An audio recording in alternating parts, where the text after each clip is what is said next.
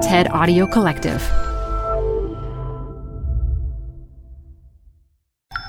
This TED Talk features patient advocate Scott Williams, recorded live at TED at Merck KGaA, Darmstadt, Germany, 2017. Support comes from Zuckerman Spader. Through nearly 5 decades of taking on high-stakes legal matters, Zuckerman Spader is recognized nationally as a premier litigation and investigations firm. Their lawyers routinely represent individuals, organizations, and law firms in business disputes, government and internal investigations, and at trial, when the lawyer you choose matters most. Online at Zuckerman.com. The best place to see stars is at home with Prime Video. Get everything included with Prime, like Mr. and Mrs. Smith, starring Donald Glover and Maya Erskine. Rent or buy hits like Mean Girls, starring Renee Rapp. Or add-on channels like Max for the HBO original Curb Your Enthusiasm with Larry David. You've never seen so many stars in one place.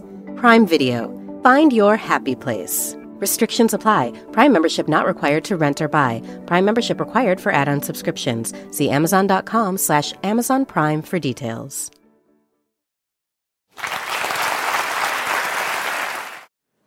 Let's put the care back into healthcare. I've been working in the healthcare sector for the last 15 years, and one of the things that drew me to this sector was my interest in the care component of our healthcare systems. More specifically, to the invaluable role played by carers. Now, how many of you in this room consider yourself a carer? By this, I mean how many of you have cared for someone suffering from an illness, injury, or disability? Can you raise your hand if this is the case?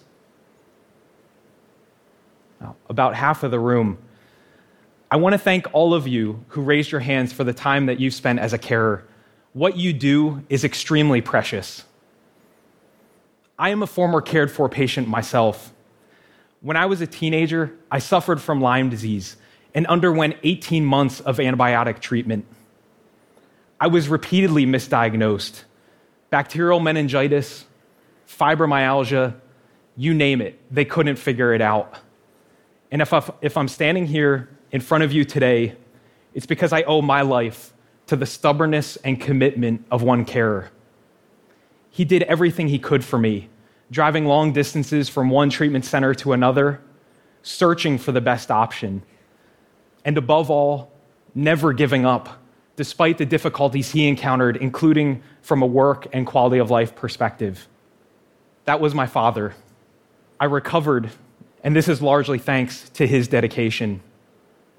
This experience turned me into a patient advocate. The closer I looked, the more I saw carers providing the same kind of support that my father provided to me and playing a crucial role in the healthcare system.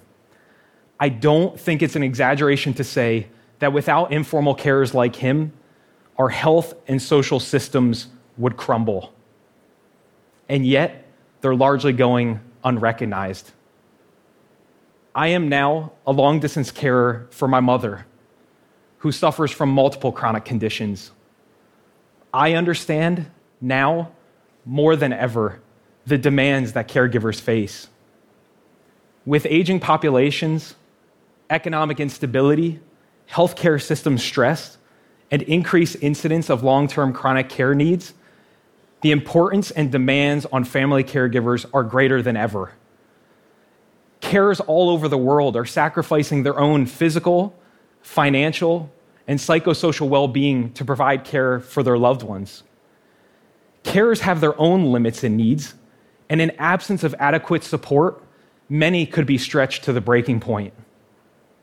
Once seen as a personal and private matter in family life, unpaid caregiving has formed the invisible backbone of our health and social systems all over the world.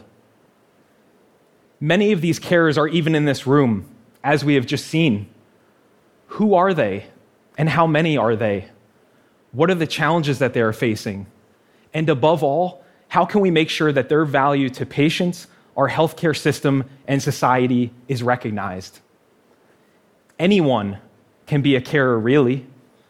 A 15-year-old girl caring for a parent with multiple sclerosis, a 40-year-old man juggling full-time work while caring for his family who lives far away. A 60-year-old man caring for his wife who has terminal cancer. Or an 80-year-old woman caring for her husband who has Alzheimer's disease. The things carers do for their patients are varied. They provide personal care, like getting someone dressed, feeding them, helping them to the bathroom, helping them move about. They also provide a significant level of medical care because they often know a lot about their loved one's condition and needs, sometimes better than the patients themselves, who may be paralyzed or confused by their diagnosis.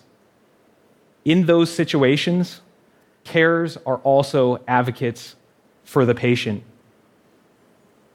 Also of critical importance is the fact that carers also provide emotional support. They organize doctor's appointments. They manage finances, and they also deal with daily household tasks. These challenges are challenges that we can't ignore. There are currently more than 100 million carers providing 80% of care across Europe. And even if these numbers are impressive, they're most likely underestimated given the lack of recognition of carers.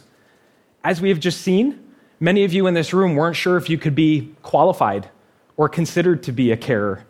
Many of you probably thought I was referring to a nurse or some other healthcare professional. Also stunning are the benefits that carers bring to our societies. And I want to give you just one example from Australia in 2015. The annual value provided by informal carers to those suffering from mental illness was evaluated at 13.2 billion Australian dollars. This is nearly 2 times what the Australian government spends on mental health services annually. These numbers, among others, demonstrate that if carers were to stop caring tomorrow, our health and social systems would crumble. And while the importance of these millions of silent carers cannot be denied, they've largely been unnoticed by governments, healthcare systems, and private entities. In addition, carers are facing enormous personal challenges.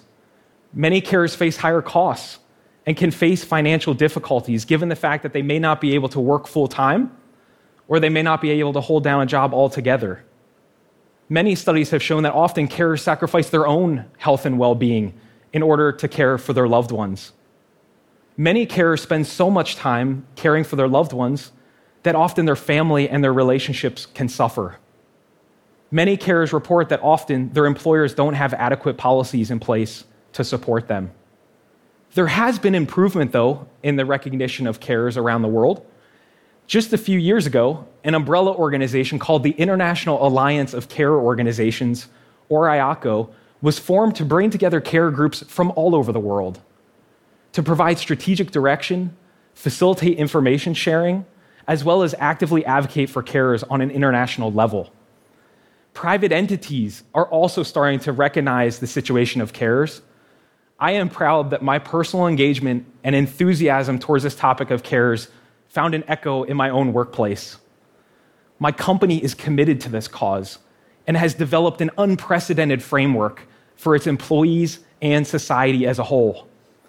The objective is to empower carers to improve their own health and well-being and bring about a greater balance to their lives.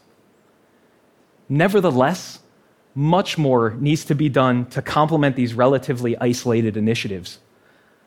Our societies are facing increased health pressures, including aging population, increased incidence of cancer and chronic conditions, widespread inequality, amongst many others. To confront these challenges, policymakers must look beyond traditional healthcare pathways and employment policies and recognize that informal care will continue to form the bedrock of care. Caring for someone should be a choice and should be done without putting one's own well-being in the balance. But to really put the care back into healthcare, what's needed is a deep societal, structural change. And this can only happen through a change in mindset. And this can start today. Today, we can plant the seed for a change for millions of carers around the world. Here's what I want to suggest. When you go home today or to the office tomorrow morning, embrace a carer. Thank them, offer him or her a bit of help, maybe even volunteer as a carer yourself for a couple hours a week. If carers around the world felt better recognized, it would not only improve their own health and well-being and sense of fulfillment, but it would also improve the lives of those that they're caring for. Let's care more. Thank you. For more TED Talks, go to TED.com.